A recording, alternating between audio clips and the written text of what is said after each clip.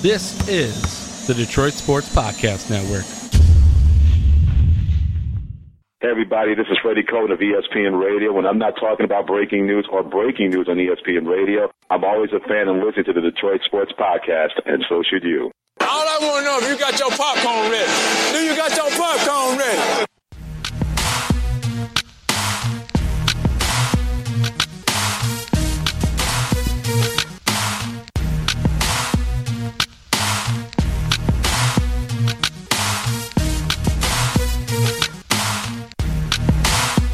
Welcome, everybody, to another rousing edition of the Detroit Sports Podcast Network's One-on-One. Today, we have WXYZ's Justin Rose. You probably know him from the web show that I'm on with him.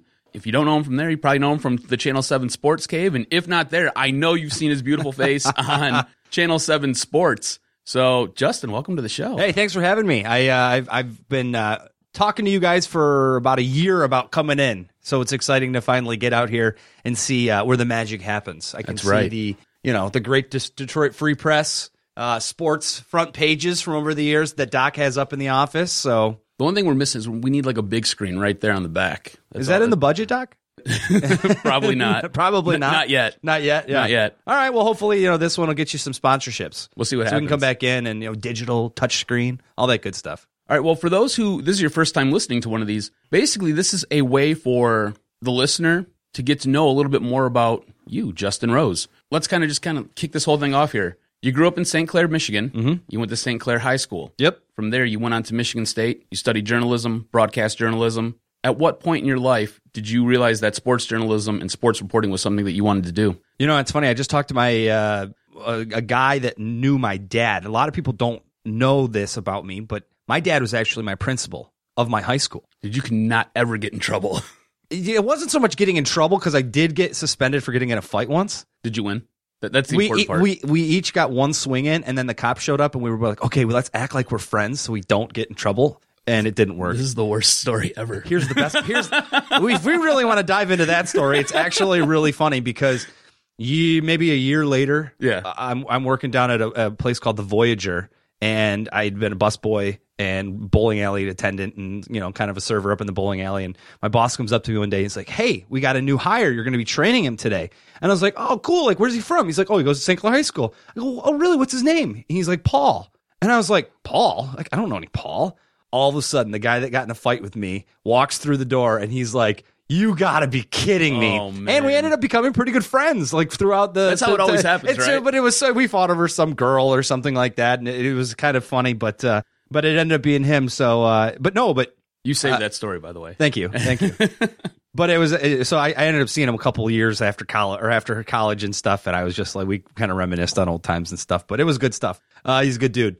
So my St. Clair and Marine City are a split district, and they have a local cable channel like many cities in Michigan do. Local cable channel 6, got to give them a plug. But they started airing varsity girls volleyball, boys basketball, and varsity football games on channel 6, along with the bulletin board that lets you know when there's a craft show or a bake sale. One of those things. So this is a low budget, low tech quality channel, but my dad would do play-by-play because he actually went to Michigan State for broadcast when he was a youngster and realized that he wanted to be a teacher, and so he kind of got away from it.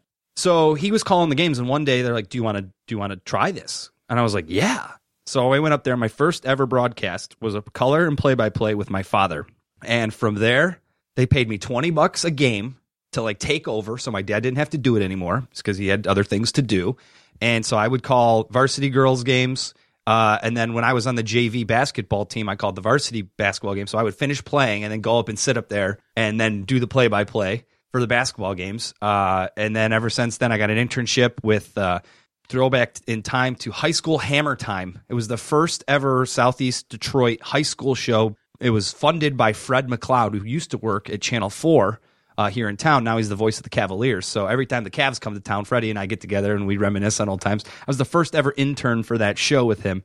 And I knew that's what I was going to do for the rest of my life. And I worked hard to continue to stay on that path, and I haven't ever detracted. How special was it to be able to do that with your dad? It was pretty cool. I look back, there's a picture somewhere around of me and him sitting there with our headsets on, and it was really, what was really cool is we went to the Big Ten championship game against Ohio State. That would have been the Rose Bowl year in 2013. And at the Big Ten, if you haven't gone to a Big Ten championship game, if you're a Michigan fan, maybe one day you'll get there and you get to experience this. But Michigan State fans have been there. Shots already, shots. Well, I mean, it's true. As he's wearing his Spartan gear. This is not news to you. Michigan State has been there for 3 times. So if you've had a chance to go to the Big Ten championship game, you go to the Fan Fest. And at the Fan Fest in 2013, they had this really cool simulator thing inside the Fan Fest where you could sit at the Big Ten network desk.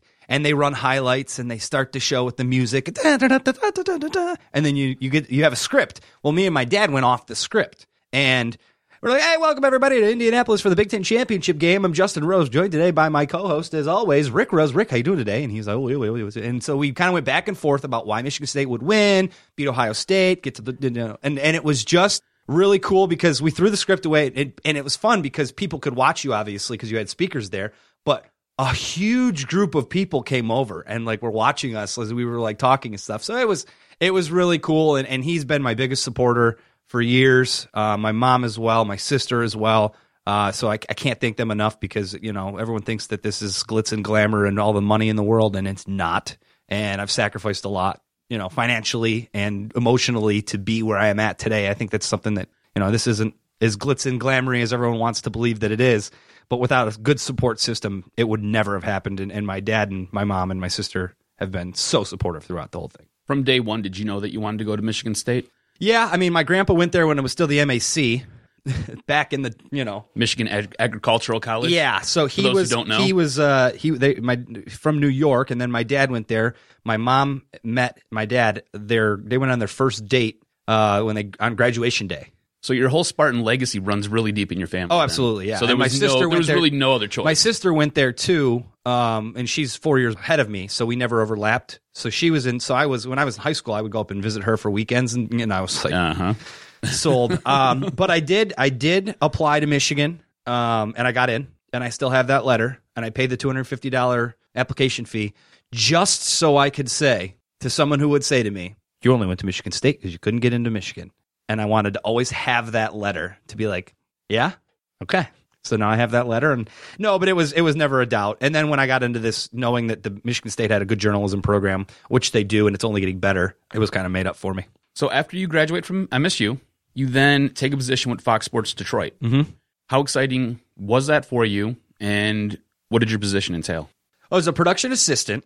Actually, I was an intern at first. I interned out of school, which, I mean, kids these days are working for free out of school as anyway. So I was one of those. And basically it was about, cutting the highlight tapes for the pregame and the postgame shows. And sometimes I worked on the specials like the Red Wings Weekly or the Tigers Weekly shows. At the time, there was 2 girls that 3 of us came in together, and we all kind of wanted to do the on-air thing. So they gave us some opportunities. So I did get to sideline a couple CCHA games back in the day.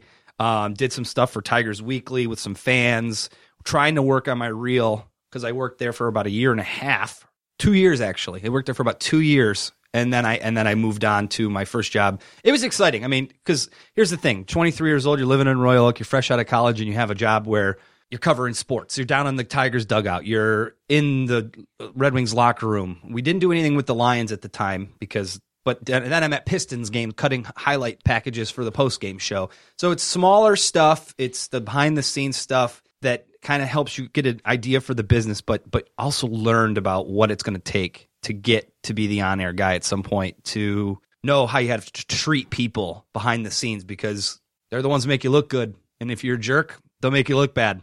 So you learn how to... You grow up a lot. That's one of the things that I think young people anymore as a whole think that they know everything and think that they're better than a lot of people who have been doing it for a lot longer. And that's the kind of thing that you got to learn. The quicker you can learn that, the better off you're going to be. So basically it's about 2.5 years because you do your internship. You work there for about 2 years. Now you realize that you kind of have to move away to take that next step in your career, to get that next step in your development. How hard of a decision was that? I remember I was actually on a date with some girl at the Royal Oak ice cream place out on 11 Mile. What's that place called with the Superman in the telephone booth? Yeah. You know what I'm talking I know what about? you're talking about. Yeah. So I'm sitting there and I get a phone call. It was like our first date. I get a phone call from West Virginia number. I'm going, West Virginia? Who's calling from West Virginia? Hello? Hey, this is Scott Grayson from WBOY TV. Hey, we've looked at your tape and we want to offer you a part-time job to come and work down here. You're going to be a reporter. You'll be a fill-in anchor. You'll kind of be doing it all. And I'm going, oh, wow. Well, okay, let me think about this. Go back to Fox Sports Detroit, and I talked to some of the people there, and they were like, I'm like, guys, it's less money. It's not even $21,000 because it's part-time. It was $10 an hour for 20 hours of work a week. I think that's something that people don't realize either. You don't just come into this business going full-time. You come in, you got to take the crappiest shifts ever. Yep. You work part-time. And it's a constant hustle, and your schedule's all over the place. Oh yeah, I have worked every weekend for the past 6 years. Think about that. Now, besides the weekends I take off for vacation, but right. I mean, we're talking about my main. But that's when sports happen. You know, if you're a news person, you're like, oh man, the weekends is a tough grind because you got to find your own stories. There's not really a lot going on. But for sports, I mean, I'm going to Michigan State tomorrow. So that's the biggest game of the week. All week long, we've been building up to this game on a Saturday. I'll be doing that on a Saturday. I'm looking forward to that. Sunday, I have my show on, 11 a.m., Channel 7. Check a little it out. Plug there. It's great. It's a good show. And then the Super Bowl. So, I mean, this weekend will be a little bit lax because the Super Bowl, I don't have to work for the Super Bowl. I get to go and enjoy myself and have some fun with friends. But that's how it is. Every weekend is the same kind of find the big story on Saturday, do the cave, and then something else on Sunday, whether I have a story shoot or if there's a game going on Sunday afternoons. Yeah, I mean, as far as the decision to move, I remember I got the best piece of advice from one of the producers, the coordinating producers at Fox Sports Detroit. He said, because I said, man, I don't know, it's a part-time job. It's $200 a week. Think about that. Doesn't that become like when you're trying to figure out how you're going to move down there, how you're going to live? Are you trying to figure out at this point how am I going to make ends meet with $200 a week? Like, right. How am I going to live? What am I going to have to do to be able to sit there and just be able to survive? Like, living off ramen noodles again. That comes back to the support system that I have with my family, and we're fortunate enough that from my dad's perspective, this is a no-brainer. We have your back. We'll help you do what you need to do because he vicariously lives through me a little bit simply because he did get into broadcasting. He did study it. He had a radio show in East Lansing on the student network. Like, he was calling, doing highlights. But at the time, it was a different business back then, and he cut his dream, I think, short and was realistic about things, whereas my dream is the same as his was. So he's like, well, we can make this work. We can do this. So that was one of the things that played into it. But the best piece of advice was, I was like, because they had offered me a full-time producer job at Fox Sports Detroit. And they were like, but here's the caveat. No more on-air stuff. Like, you're not going to spend any of your time trying to cultivate yourself in an on-air perspective. You are going to be a producer. You're going to produce for weekly shows, and you grow from there, and you could work here for a long time. The same two girls that wanted to be on air with me are still at Fox Sports Detroit, still doing great things with producing and stuff, but their on-air dream had died. So the best piece of advice was, what if in 1 year's time, no one else looks at your tape and gives you a shot, and the same job opens up part-time, 20 hours a week, $10 an hour, in 1 year? You will have wasted an entire year of getting better because you think something better is going to come along. Instead of grasping an opportunity, dealing with struggles of the financial burdens that it'll put on you, but you'll be doing what you want to do. You'll be starting your career. And so I was like, wow, that makes a lot of sense. So I left and I moved down to Clarksburg, Morgantown, West Virginia. What was the most challenging part about going to Clarksburg, West Virginia? I remember when we drove in for the first time to the station, and I was with my dad, and we pulled off of Highway 50. And we drove through, and this is an old, cold... I really wish we had video right now because you look so pained. It's an old, cold town from back in the day when coal was, West Virginia's like golden egg. And my dad looked at me and with a white face, and he goes, "This is it?" And I was like, "Oh, what am I getting myself into?" Because it was in the sticks, and these buildings don't look new or fresh or vibrant. They look run down and old and decrepit, and it was a startling sight. And, the people were really great at the station. It was a starter market for sure. There's a lot of young people there. And you know, the people in charge kind of knew what they were getting with the new talent and stuff like that. Young people making mistakes. But that's what you needed. That's what I needed. I know I needed to go down there and get my butt kicked a little bit to recognize what I needed to get better at and where I was faltering at what I was doing. So I thought that was really quite the interesting turn of events, because it was all high school. They had 5 Division II colleges down there. So it was nice to form relationships with people.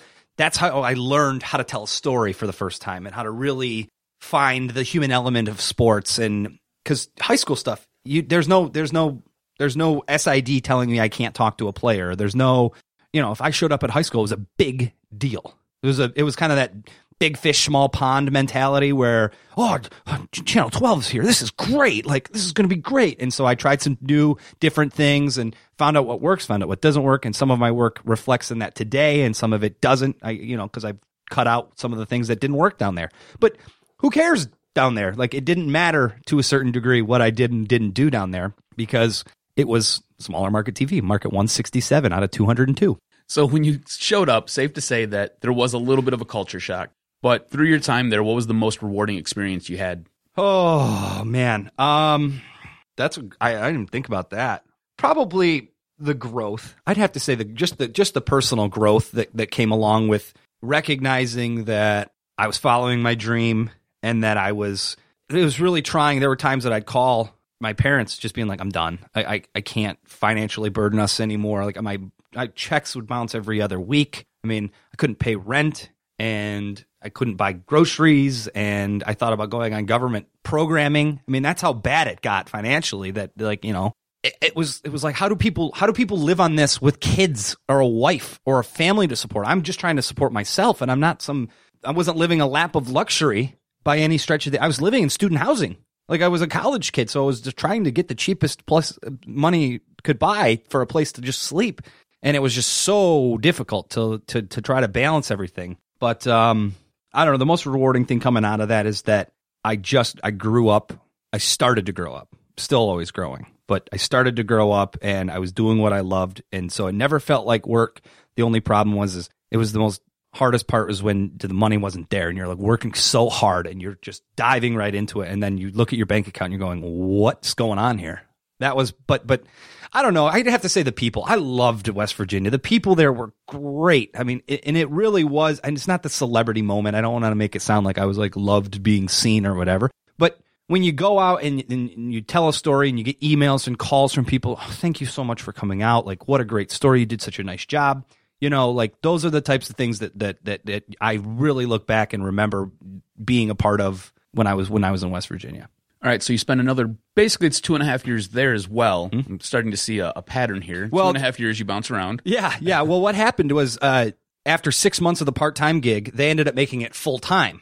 So the money did kind of get better because I ended up a little bit. Well, $21,000. Okay. So there you go. So do your taxes. So not ramen anymore. Now you're up to cup of soup. Do your taxes and you clear about $16,500 a year.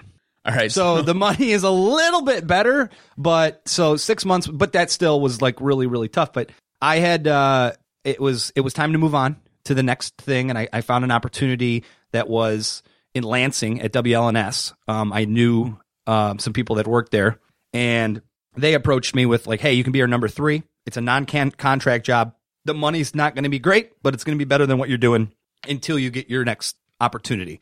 I was like, this is a no-brainer.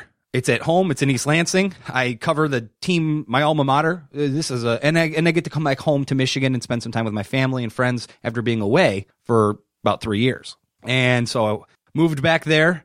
And it's always the funniest thing about it is I moved back and my first day of work was Mark D'Antonio's spring football press conference and Tom Izzo's like post memoriam, because they just lost to Louisville in the Sweet 16 that year. That would have been 2011, I believe.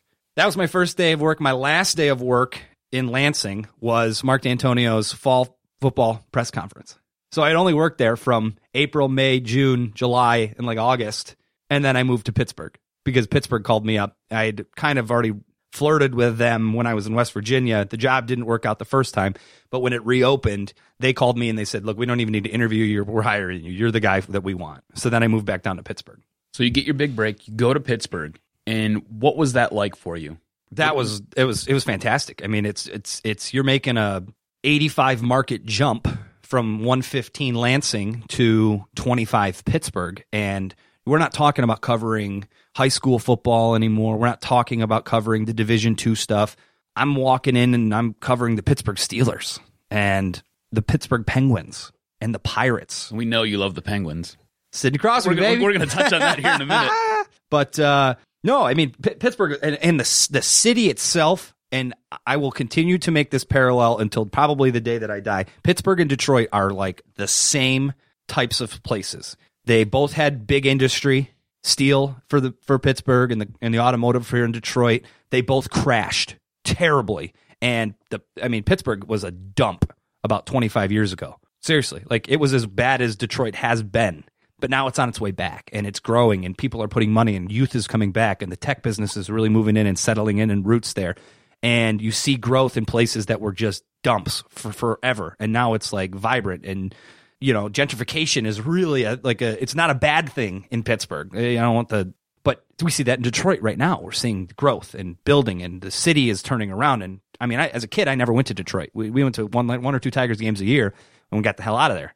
Now I spend time down in Detroit. I go down to Campus Martius for coffee in the summertime, and I like to go skating in the wintertime, and I'll go walk down there. And once that Nike store opens, you can bet I'll be there probably once a week trying to find a good deal. So, it's just awesome to be down there, and the growth is, they're so parallel as the growths happen, and they're great sports towns. And that's something I knew I would settle in real easy with Pittsburgh, because coming and living and growing up in a great sports town, I knew that I would just wrap my head into what Pittsburgh had going on. Speaking of the growth, did you see yourself growing in your field now? Did you see yourself developing new talents, being able to do more, being able to handle a lot more and stickier situations? Well, yeah, absolutely. I'll never forget the time right before the Penguins made their run to the Eastern Conference Finals against the Bruins. One of our other sports anchors quit. So it was me, Guy Junker, the best TV name in the world, and one of my best friends, love you, Guy, and our sports director, Andrew Stockey. And Andrew had vacation that he had already planned a year in advance, and then his father passed away, sadly. So Andrew was out of the equation. Guy had to fill in on the anchor desk. They end up sending me to travel for the first round series against the Islanders. So I go out to New York for that, and then they had me go to Boston for the series when they got swept. And I was covering home games in Pittsburgh. So all of a sudden, I went from kind of doing like taped reports and stuff like that and littler stories to being the guy. I was the guy. And that was when I really had to elevate my game and because I was live every day. And, this is a big deal. You can't screw this up.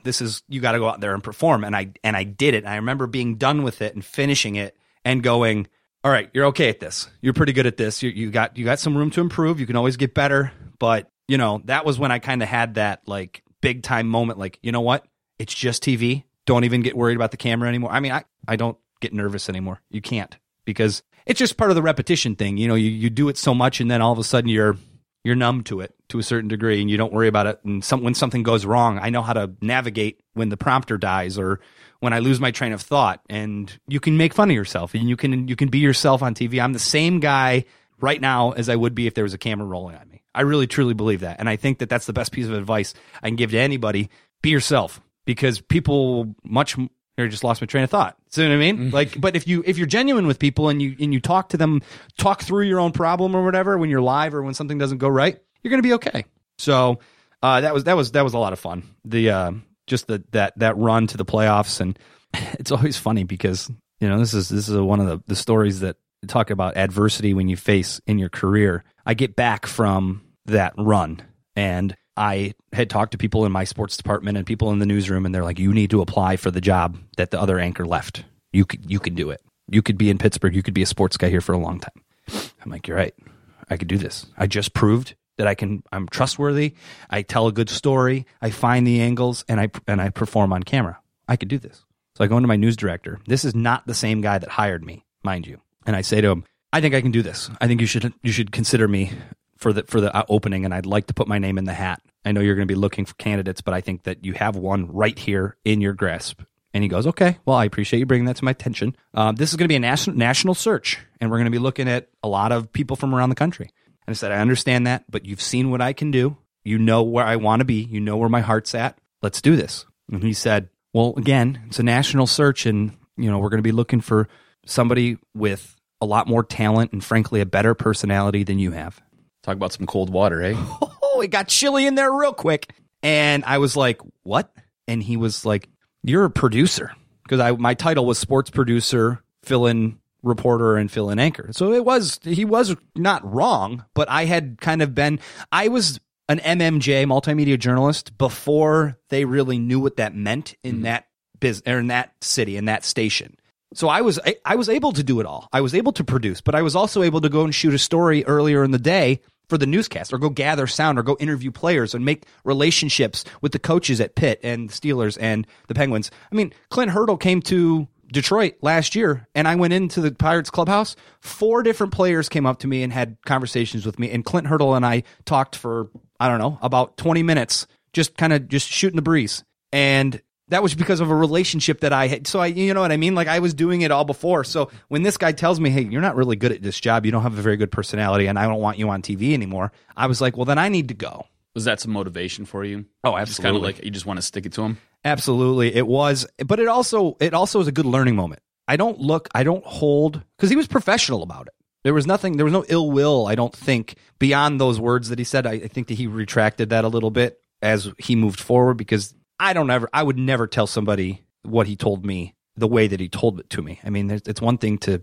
hear what I have to say and be like, well, we will consider you, but I don't know if it's going to happen. That's the way to say it. Mm-hmm. You don't attack somebody's character and personality in a professional way. But he let me out of my contract a year early. And he kind of wished me good luck getting a job on TV, kind of like thing. He's from Michigan. So when I went in there and I told him I got the job at Broadcast House, which is a nationally recognized legacy station, his face just dropped. And I was just like, thanks for everything. See you later. So it was a good vindication moment when I went to a bigger market, had a more expanded role than he was allowing to give me. And I believe I'm having some success doing it here. So just to get everybody caught up, you graduate from MSU. You work at Fox Sports Detroit. From there, you head over to West Virginia. From West Virginia, you struggle a little bit. You get promoted to full-time. You then bounce back to Lansing. From Lansing, you now head to Pittsburgh. Pittsburgh, it sounds like your boss is a real curmudgeon and has a stick up his butt. And now that brings you back here. So after 2 years of being the biggest Sidney Crosby fan you can be, you get to come home and you get to tag team Detroit Sports with Brad Gailey. How exciting and how big of a moment was it for you to be able to come home and work for Channel 7, for Broadcast House, and do what you're doing? I mean, I know you just said that you kind of got to stick it to him, and you basically got to give him the old it wasn't about finger salute. It wasn't about him. It wasn't about him. It never was. Because I got over it, and that was the thing that that was part of that growing process that we talked about. Like, he was the first person who ever told me I wasn't any good at my job, and you have to learn that this business has a lot of subjectivity to it. And some people think you're good at it. Some people think you don't. That's okay. I mean, everyone's entitled to their opinion with anything. But this guy, I never looked back like, I got to get him. I was just like, you know what? I'm going to move forward. I hired an agent, Greg Willinger, out in New York City. And he's looked at my stuff and he said, I will have no problem moving you to a big market. And I have no doubt in my mind that you're going to have a very long and successful career in this business. Now, part of that is agent speak, because I'm paying him a lot of money to be my agent. But it's also true. And he's like, you need to believe that I believe in you, and I will do what I need to do to get you to where you want to be. Coming back home, I mean, and I always had said when I left Fox Sports Detroit that I only wanted to come back to Michigan on my own terms. I didn't want to just sulk back into town and take a part-time job or do something just to be home. I wanted to come back when it could be celebrated by myself and my family and my friends, and it was the right job to come back for. And I really felt that this opportunity was the right job to come back for, because I'd gone away, I had learned, and I said, I'm ready to go back home and showcase what I can do and tell people about the teams that I grew up with, that I know the most about. I know about Michigan. I know about Michigan State. I know the histories there. I know the Red Wings. I know the Pistons. I know the Lions. I know the Tigers. Let's talk about it. Let's get involved. And you don't have to tell me why the rivalry is important. You don't have to tell me about why the Avalanche and Red Wings will be always the best rivalry in sports in the mid-90s. You don't have to explain it to me. I know it. I get it. And I think that's one of the things that's easier about coming back home after all that time, is because now I know how to tell that story in a different way, or I know how to present the information in a different and fun and entertaining way. So coming back home it was a dream. I bought a house. Like, my friends are here. My family is so nice. I have a 3-year-old niece. I love her to death, and I get to be around her for her developmental years, which is so important. I'm her godfather. So I couldn't see her when I was in Pittsburgh as much as I would have liked. And now I get to come home. We get to go to dinner once a week. We get to hang out. I get to babysit. Like, these are all things that I wanted to do and I felt like I was away from, but now I'm back home. It's completely different and so much more fun. And my overall life happiness is much better because I get to be here. So along this journey that you've had to get back to Detroit, have you had any mentors that have helped kind of guide you and give you some good advice along the way? Yeah, Tom Lydon was a big one, and he was one of the driving factors for getting me back home, former sports director at Channel 7, because Tom and I had met, and it's actually really interesting. Mike Murray's another one. He's the general manager over at 7.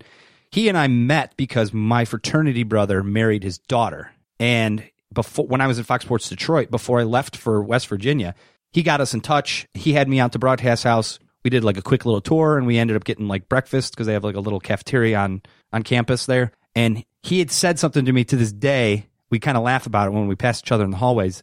He's like, I have no doubt that you'll have a great career. You're going to come back here and work for us someday. And this is 6 years ago. He had no idea that, my forecast would have brought me back. But it was a no-brainer when Tom called me, and then he went to Mike and said, hey, Justin Rose, you know this guy. We know what he can do. He's gone and done it. Let's bring him back. It was almost like, quick, good. We're happy with this decision. This is not the wrong decision. So Tom Lydon was a big one. Pretty much anybody I had worked with. Scott Grayson, he gave me my first chance on TV. He's now in Philadelphia working for an ESPN radio station. He comes back and does some things with the Mountaineers every now and then. I got to give a shout out to Guy Junker, who is the best name in TV. It's the best name, and he's the weekend anchor. He's been in Pittsburgh for 40 years. He's just in the way that I learned how to tell a story from him and how to talk on camera and be yourself and kind of, I picked up so many things from him and his knowledge of sports and stuff like that. And, Fred McLeod, again, he's the first guy that ever really took a shot on me way back in the day, give me an internship when I didn't even know what it was. But, there definitely have been, and there's more. There's always going to be more. And you can't ever name them all. It's like that whole Oscar speech, I don't want to forget anybody, but, there's definitely been some people that have really meant a lot on the way. What has been the most challenging part of your journey? The sacrifice of moving around a lot, missing things. I haven't had very much success with relationships because of the Doc and I were talking before the show about that a little bit. But because that's one of the things is this job is so unpredictable, and the schedule is equally unpredictable, and normal down to earth people. The first thing on a date. Hey, I might not be here in 2 years. You interested in moving forward? Well, no. I live here. I like it here.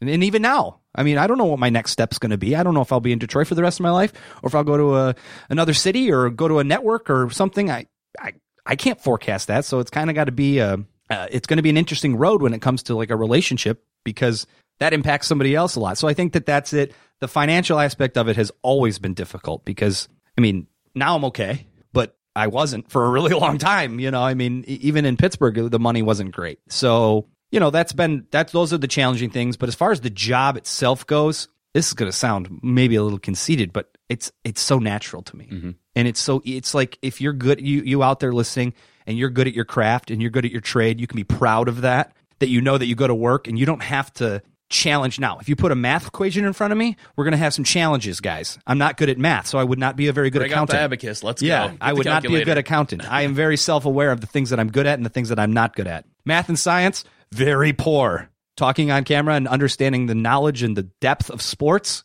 very good.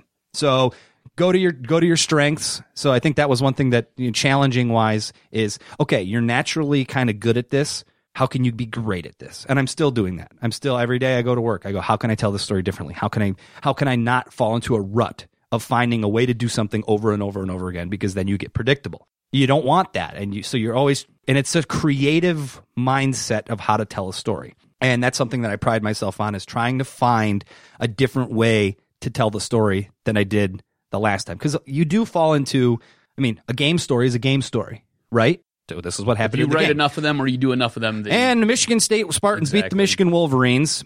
Soundbite player. The play of the game was when they dropped the ball and Michigan State picked it up and returned for a touchdown. Player soundbite. Michigan State has now won 7 of the last 8. Reporting in Ann Arbor, that is boring. No one cares. Everyone knows that's what happened. Give me an element. Give me something juicy. Tell me that story in an exciting way. Mind you, people, this is what he paid 4 years for at Michigan State, so you can learn that formula, because I did the same thing at OU. You got to learn the formula, and then you can tweak it, and you make it your own, and you make it better. Mm-hmm. Let me give you a little bit of relationship advice, all right? Oh, boy, here it comes. With your bouncing around in 2 years or whatever. Marry a nurse, marry a doctor. They're batshit crazy. Honestly, they're batshit crazy. But if you got to pick up and leave, I guarantee you they'll be able to find a job. Yeah, that's true. That's what I did. I've been told. And she's batshit crazy, but I love her to death. All right, so what's your favorite part about being on TV? Now we're getting into some of the fun stuff here. Okay. We've got your story. We got how you got to this point. But now, what's your favorite part about being on TV? You know, I don't even like being on TV. Really? I mean, that's you shocked me. I mean, I watch you. I'm sitting there at the bar and I'm half in the bag and I'm like, oh, it's my boy Justin. I mean, you get used to it. Mm-hmm. I mean, I am aware that I'm on TV, but I don't. So there are days that I go to work and I'm like, I really don't want to be on TV today. You know, I don't look good. I don't feel good. I don't want to do it today. And so I craft my story in a way where I don't have to do a stand-up. I don't have to be on TV. My voice will be on TV, but I don't have to be on TV. That's another thing I've learned is I don't have to be a part of the story. I don't care about airtime anymore. I used to. When you're young and you're like, I want to be on TV all day, every day.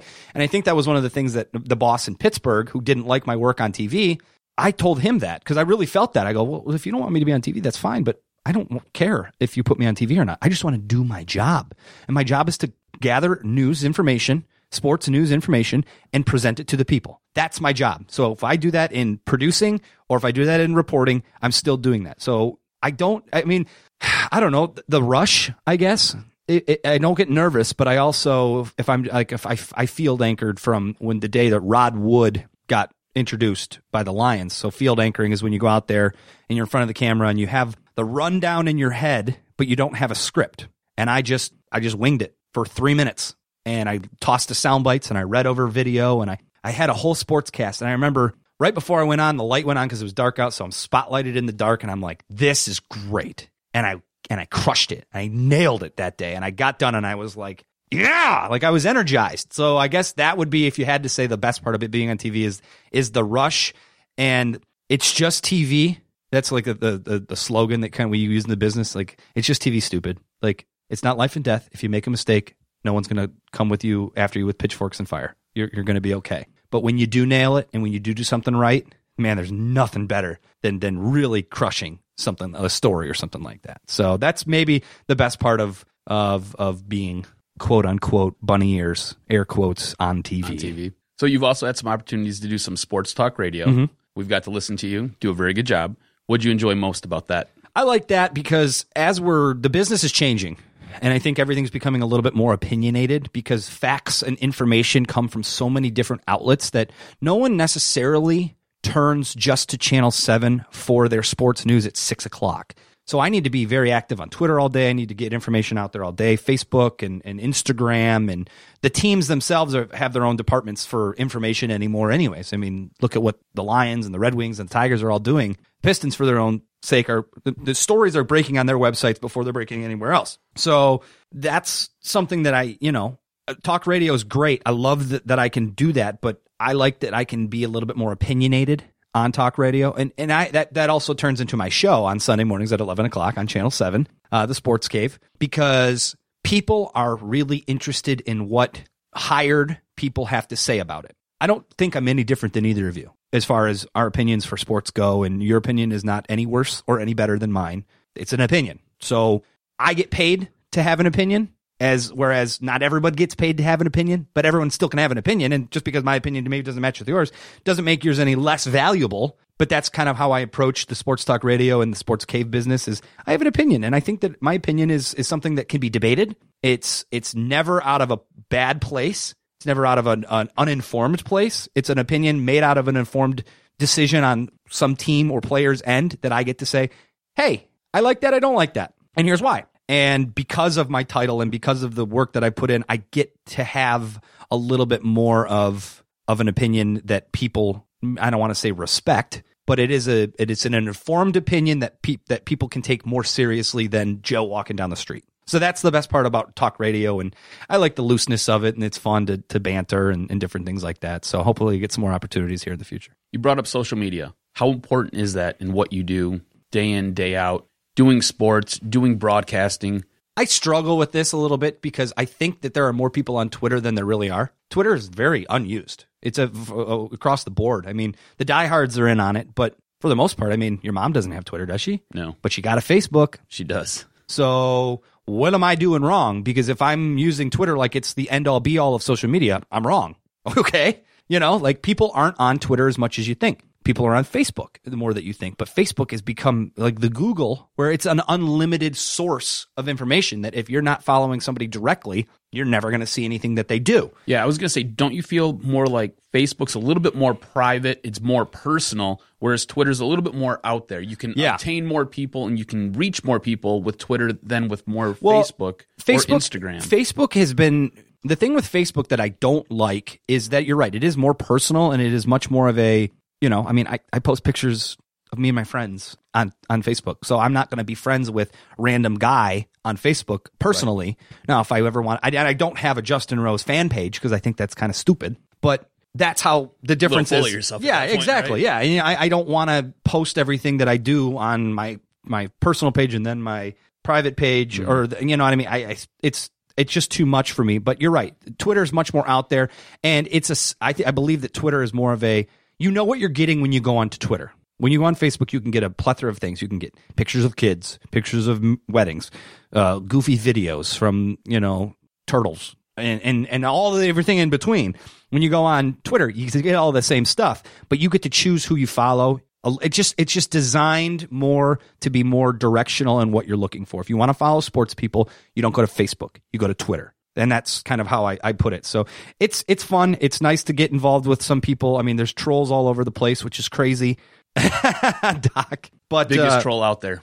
But trolls me all the time. It's fun. It's fun to have a good, healthy conversation. But when it gets personal, that's when I just go, okay, I'm done. I can't do this anymore. Gotcha. That's the problem with it. I think everyone's allowed to have an opinion. No one's saying don't have an opinion. But I mean, when I say something nice or mean about the University of Michigan, everyone's like, oh, that's only because you went to state. And it's like, no, take my personal history out of this. I'm evaluating the situation for the situation. And your only retort is because I went to Michigan State. Come on. Like, let's have a little bit more of a discussion here about this if you really want to get into it. So that's the one thing that it's on both sides. And look, I don't even get it as bad as some other people do. And, you know, as I progress through, I want to be informative on Twitter. I want people to follow me for the information that I give out, the humor that I sometimes throw out there, but which sometimes gets taken the wrong way. Which always gets taken the wrong way. There's some people. My mind. There's some people that just are out there to poke the bear, and once you get over that, you kind of know that it is what it is. So I know you like the EDM, and I know that's usually what you're rocking out to in your car. Yep. But do you listen to any sports talk radio? Yeah, I do. I listen to both channels in Detroit. Who do you like? Who do I like? Yeah.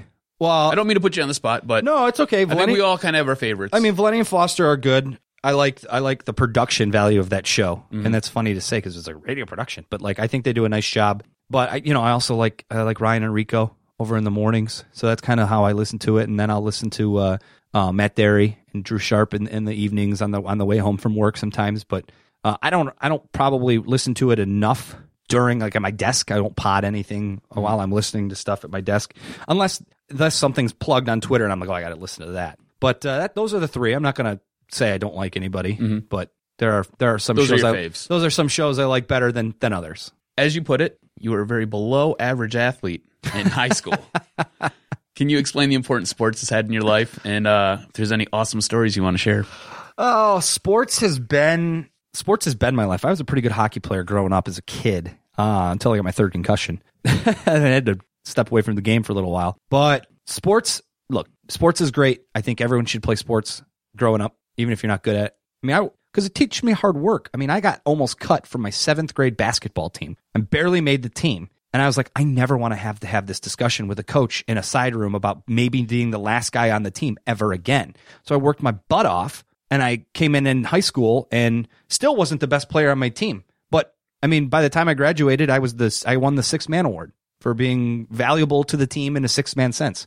I started a few games my varsity year, and my coach said, look, you're not a very good starter, but when you come off the bench, you bring all this energy in the world. So while you don't get to start, I'm in the game 2 minutes into the game. Pretty good. And so like but you have to, that's the recognition of hard work that I put in and learning to be a part of a team, learning that what it takes to be in life, to be a part of a team.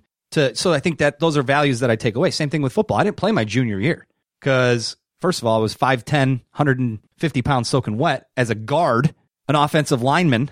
And I said, all around, I'm not doing that. I'm not playing that game. And then all of a sudden, junior year, I sprout up. I'm 6'1", 180 pounds of pretty good muscle.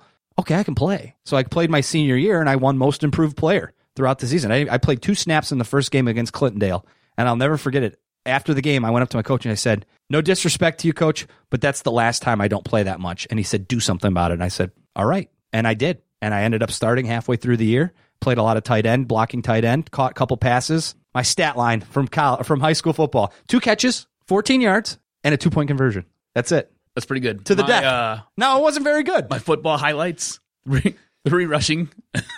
I think it was for 1 yard, 1 touchdown. Hey, bad. You scored a touchdown. But I remember that's because they force-fed me the ball so I could win $100 off my stepdad. my buddy was our quarterback, and Brad said, and he went on to have a great career at Michigan as a pitcher. He lofted the ball up in the end zone and the 2-point conversion on like a boot.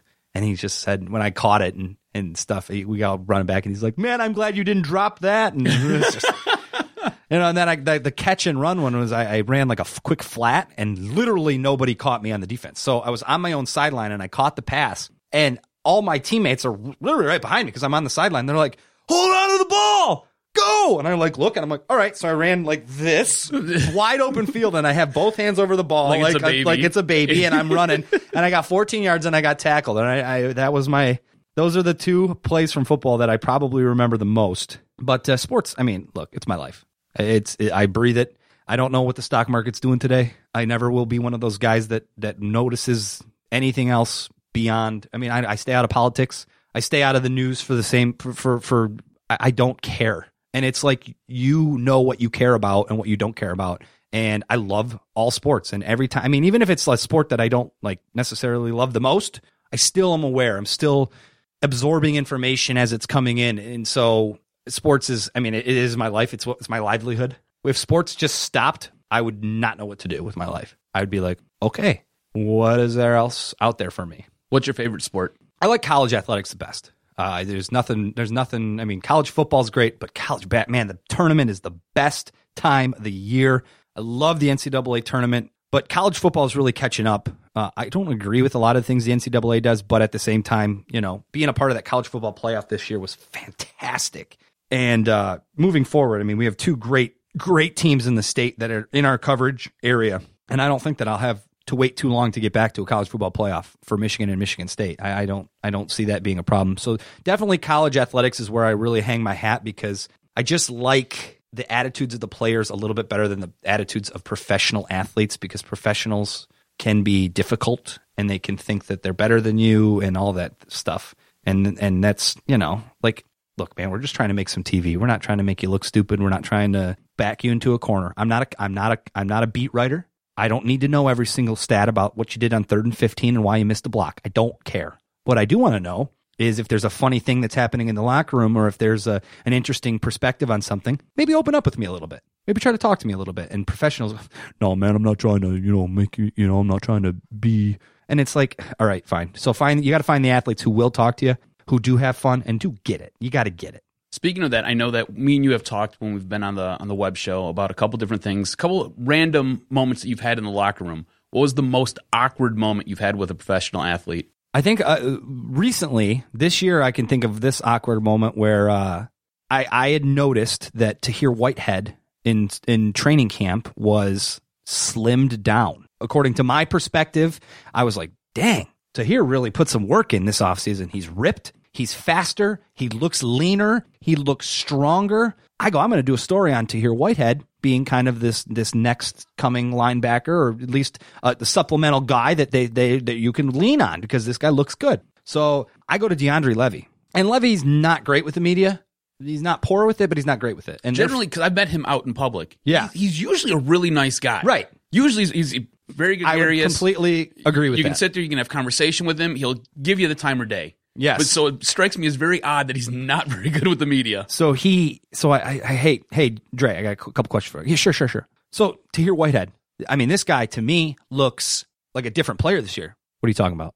Well, I mean, I look at him and I just feel like his physique is different. He has a different attitude. He looks faster. He looks stronger. Do you see that? No. What do you mean no? He goes, I don't. I think he's always been strong and quick and lean. And I go, yeah, but he didn't look this way last year. Yeah, he did. You just haven't been paying attention. I'm like, okay. So moving and on. He goes, is that it? I go, I guess so. And he turns around and he walks away. All right, man. Like, that's so brutal. You know, and he's totally stonewalled you. It's just, you know, you knew what I was trying to glorify a teammate. Right. And you got nothing for me. Like, maybe open up a little bit. Maybe if you're a player that gets it, he'd have been like, oh man, he's doing a great job. He's working so hard. I mean, I can't believe it. Nope. The worst looks part the same to me. The worst part too is if you've ever been on the other side where you're conducting an interview, one word or short answers are the worst. Oh, it's unusable. It's unusable TV. It gives you nothing to build off of. Nothing. So he gave you absolutely zilch. Yeah, and that was an awkward one. Man, I'm trying to think back to.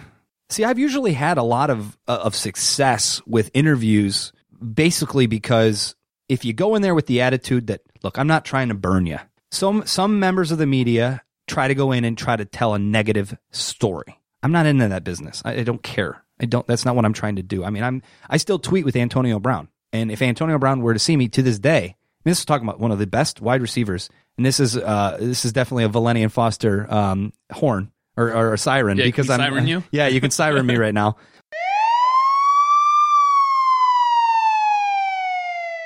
Because AB and I talked a lot about Central and Michigan and living here, and I would always go in there, and every time he would talk to me about whatever I wanted to talk about. Good dude, like best guy, got it, understood it, and even after losses, I'd go, hey, yeah, man, okay, what do you need? Let's talk. And you know, that's the type of thing that you don't get from superstars all over the place because some of them just don't get it and they don't want to be around it. I mean, Justin Verlander is not good with the media because he thinks he's better than the media. And I think a lot of times I've tried to go to him and say, hey, I'd like to do something fun. I'd like to just talk about the baseball game and how you fit in here. And you're so beloved by these. I don't got time.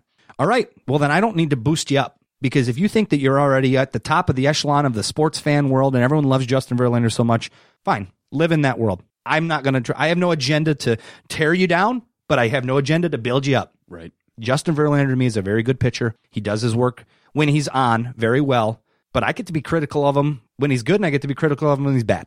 And if that's the way he wants to do it, fine. That's the way we'll do it. So I guess on the flip side of that question, what's been the best interview that you've had? What's the one that you're just like, man, I nailed that. That was fun. That guy's awesome. He gets it. Probably there's too many to probably pick out. I really do think that there are certain. I mean, one of my favorite. I guess I have one that sticks out. I had Dan Marino. He opened up a pizza shop, like a pizza restaurant chain in Pittsburgh. And he was throwing out the first pitch at a Pirates game, and I got invited to come out to the restaurant where he was going to be, and I was the only member of the media that went. So here I am, like they're like, yeah, they'll be here in a little bit. The owner and this guy who are partners, and Dan Marino will be here in a little bit. Have a seat at this table. You know, do you want something to drink? I was like, yeah, I'll have a Coke. So I'm sitting down at the table drinking a Coke. All of a sudden, Dan Marino, the owner, and like a former teacher, because Dan Marino was from the Pittsburgh area, and one of his like advisors at Pitt came and sat at the table I'm sitting at. The owner orders all this food, and we're sitting there, and I'm sitting right next to Dan Marino, just like we've been best friends for years. We're laughing and we're telling jokes, and I'm going, this is unbelievable. So I get him for a live interview on the newscast, and he comes on, and that was a big moment. And then I got to sit him down for an interview. And I remember we had talked, I kind of, you know, when I introduced myself and stuff, I said, man, I'll always remember you from Ace Ventura: Pet Detective. More so from that than his playing, because I was not a huge pro football fan. That shows your age, by the way. Yeah, absolutely. I remember going to the movie theater with my mom, and she's like, this is the dumbest movie ever. It was the best movie of all time, yeah. So I remember during the interview, I asked him, I go, so you have, you know, obviously the Super Bowl, not winning a Super Bowl has been something that's probably your biggest, you know, like regret, but what's your best memory from your years of playing football? And he kind of Ace Ventura, Pet Detective. And it was the best. It was the best soundbite on TV because he was in deep thought, and then he just kind of looked up at the camera. Ace Ventura, Pet Detective. And we start laughing. So I teased that like Dan Marino's fondest memory from football, not even on the field, coming up at 10. And like it was like, and it was a great interview, and he was a great guy, and yeah, Marino, that was one interview that was a lot of fun to do because it ended up turning out into a fun story from a guy. He's working in the media, so he obviously gets it. That was fun. So who's your favorite athlete of all time besides Sidney Crosby? And why? I don't love Sidney Crosby as much as you think I love Sidney Crosby. For those who don't know, we had Justin on. When you first got the gig at Broadcast House, we ended up having you on, and we sat there, we kind of picked your brain a little bit about a couple different things, and through the course of this, we found out that you really like Sidney Crosby, or that you were like, he's not as bad as a guy. This is, I think your exact quote was, he's not as bad as a guy as everybody thinks he is. Yeah, everyone thinks he's a jerk. So then we turned it into you love Sidney Crosby, and he is your favorite athlete. Sidney Crosby is a good guy. I'll stand by my previous statement. There's a lot. It's hard to choose just one. Did you have a hero growing up? Like, I know for me, I love Steve Yzerman. If you come into my living room, it's like a shrine to Stevie Y. It's kind of disgusting. The reason I wear number 19 when I play hockey is because of Steve Yzerman. Is there a guy like that for you? See, I was always such a Michigan State fan growing up. We didn't do the professional circuit as much. Like when I played hockey, I grew up and I really liked, I liked Fedorov. I think I have a Patrick Waugh jersey because I really like Patrick Waugh. I like Joe Sakic a lot, Peter Forsberg. So I liked a lot of the Colorado Avalanche. Colorado, yeah, I really liked the Avalanche growing up. Pavel Bure was like when we used to play in the street. Yeah, that was the guy that I was. The Russian Rocket was sick. We on my buddy's garage, we would always light a smoke bomb and we'd play the jock jams.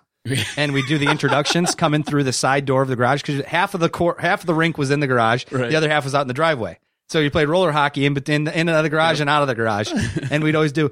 And now number 10 for the Vancouver Canucks, Pavel Bure, and you come through the smoke bomb and you raise your stick, and we had a siren little light that we made a whole production of it. We played so much street hockey, it was great. But I ended up being Trevor Linden a lot because we would be like 2-on-2, and I would Pavel Bure and Trevor Linden. Sorry, Trevor Linden wasn't a bad dude. He wasn't a bad dude. I liked him too. Yeah, so it's all good. But as far as that, hockey had a big influence on me growing up because that was the sport that I was actually good at and I was naturally talented in a little bit, and so I paid a lot of attention. So I don't have like a hero. There's not a guy that I would get starstruck being in front of anymore. I met Magic Johnson a couple of times, and I thought that was pretty cool because it's Magic Johnson. But other than that, I mean, if there's not a football player or a baseball player or really even a hockey player that I would get starstruck in front of anymore. All right. Well, as we're kind of winding down here, how do you see media and sports media evolving in the future? Ugh.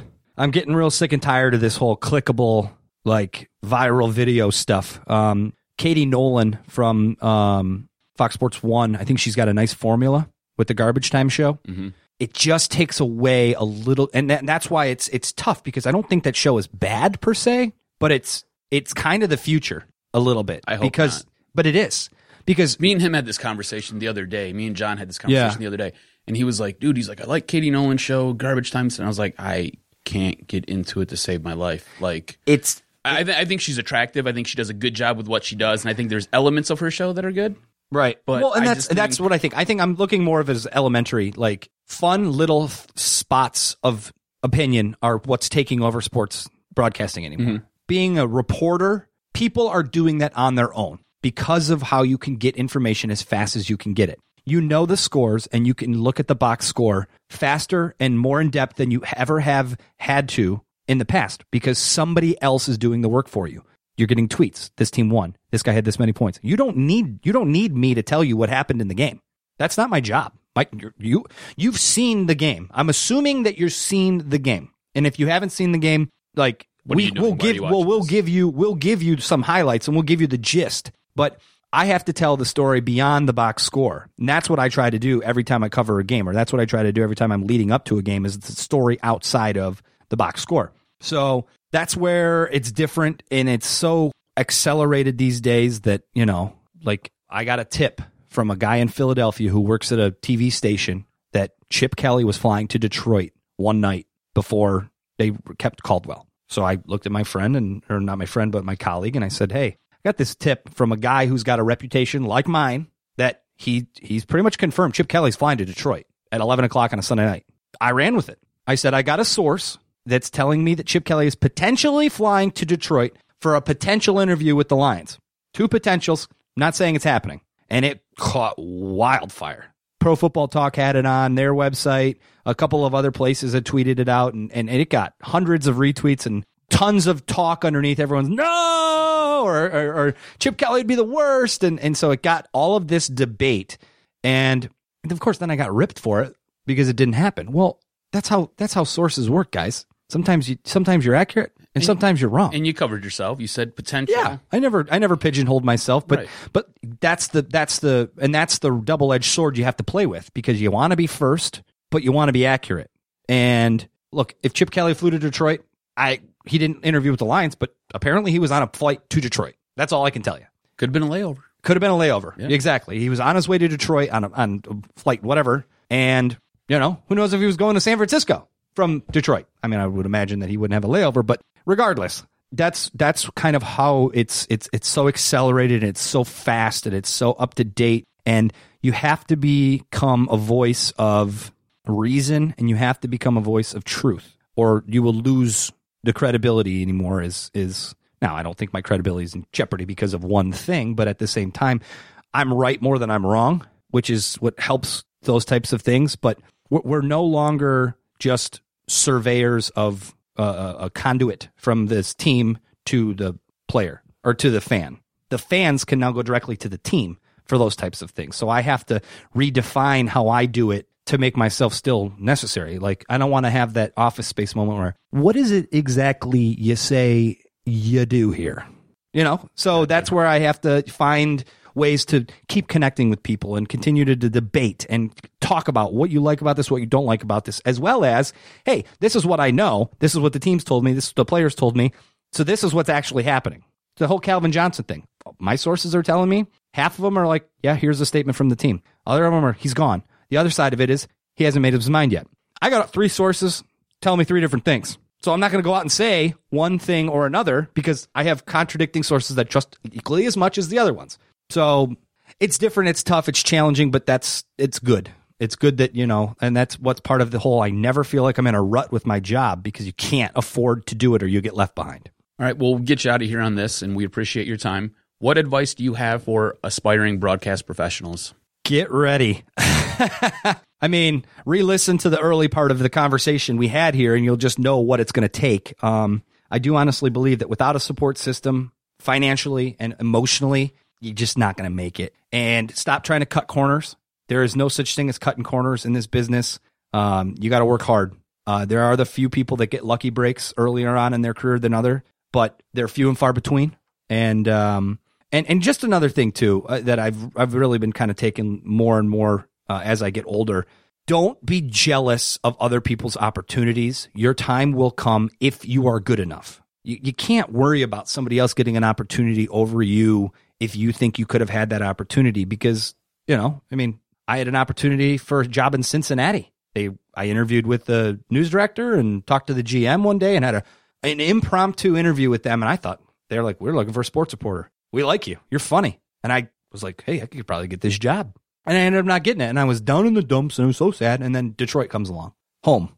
Cincinnati's not home. I have no ties to Cincinnati. So, your time will come if you work hard and you put in the effort and the energy and you understand that there is no corner cutting, because so much so this business is getting younger and cheaper. I mean, there will be a day when somebody younger and cheaper than me is around, and I'm only 31. Someone's coming for my job. So I have to be, on top of it and continue to drive and continue to be somebody that people turn to and can follow and have and enjoy. It's entertainment business. You got to enjoy being around the people. If you don't like watching somebody on TV, you're not going to watch them. So you got to keep it on that. That's the best advice. Just work hard. Remember, try to be self-aware, because this business, if you're a quiet, solemn person, probably not going to have a ton of success in broadcast journalism as an outward talker. You might be a better writer or a better producer. I'm not saying there's not a job for you. Know your strengths and know your weaknesses. That's another thing I tell young people all the time. And I could tell within the first 5 minutes of meeting somebody who go, I'm going to be on TV one day. And I can say, No, you're not. And it's cruel. It's cruel. I don't ever want to dash anybody's dreams. But if a kid comes up and, hi, my name's Jeremy, and, I really want to be on TV someday. I'd be like, then Jeremy, tell me why you want to be on TV. Talk to me. Tell me why. The best piece of advice I ever got from a producer along the way was, you have to almost grab the audience by the you-know-what and tell them, I have something to tell you and you need to hear it from me. You don't have to be condescending about it. You don't have to be totally cocky about it, but you have to have that edge and you have to have that knowledge of, Adam, this is what I've got for you, and here's what you need to hear, and you're only going to get it from me, so you better be listening. And if you don't have that personality or that ability to adapt to that personality, you're probably not going to make it. And I got to give a shout out to Matt Hawsworth down in West Virginia, because when he started interning with us, I was like, there's no chance this guy's going to make it in this business. He's weak-minded and doesn't know how to get. We tried to do a stand-up one time, and he literally broke down in tears after a half an hour of not being able to get the stand-up. Oh my God, what am I doing? What? And he would probably kill me for telling the story. But now he's doing really, really well down there. He's elevated himself. He's working for West Virginia Illustrated, which is West Virginia Mountaineer Sports, and he's doing really well. And he's growing up. And I'm watching, like, I mentor.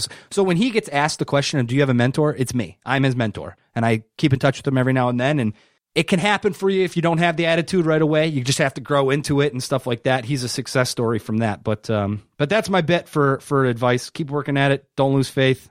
And if you do, you'll probably make more money. So it's not all bad if you get out of it. It's not all bad. Justin, we want to thank you for your time. Thank you for spending all this information in I guess all this time, because this was a long one. No one's listening at this point now. My life story is not that interesting. You know what? I thought it was really good. You can catch Justin on Sundays at 11 on Channel 7. You can check him out on the Sports Cave. You can check him out on Monday afternoons doing the web show on WXYZ.com. Mm-hmm. I can check you out. Man, you're everywhere. Throughout the week. Just reporting on Channel 7, doing sports. I mean, actually going to have... Follow him on Twitter. J-Rose WXYZ. There's a little Twitter plug. Love to interact with some of you guys out there. If you have any more questions or anything like that, or you just want to make fun of me, that's fine. You can do that there. But yeah, I'm having a story air tonight that I'm not even working today. So, that's how it works sometimes, the beauty of TV. But thanks for having me, guys. You guys do a really good job of your podcast. I've listened to a few of them, and Adam, of course, on the web show every other week or so. And we'll continue to do that. And hopefully we'll do this again sometime. Sounds good. All right. Appreciate it. Thank you. Thanks, guys.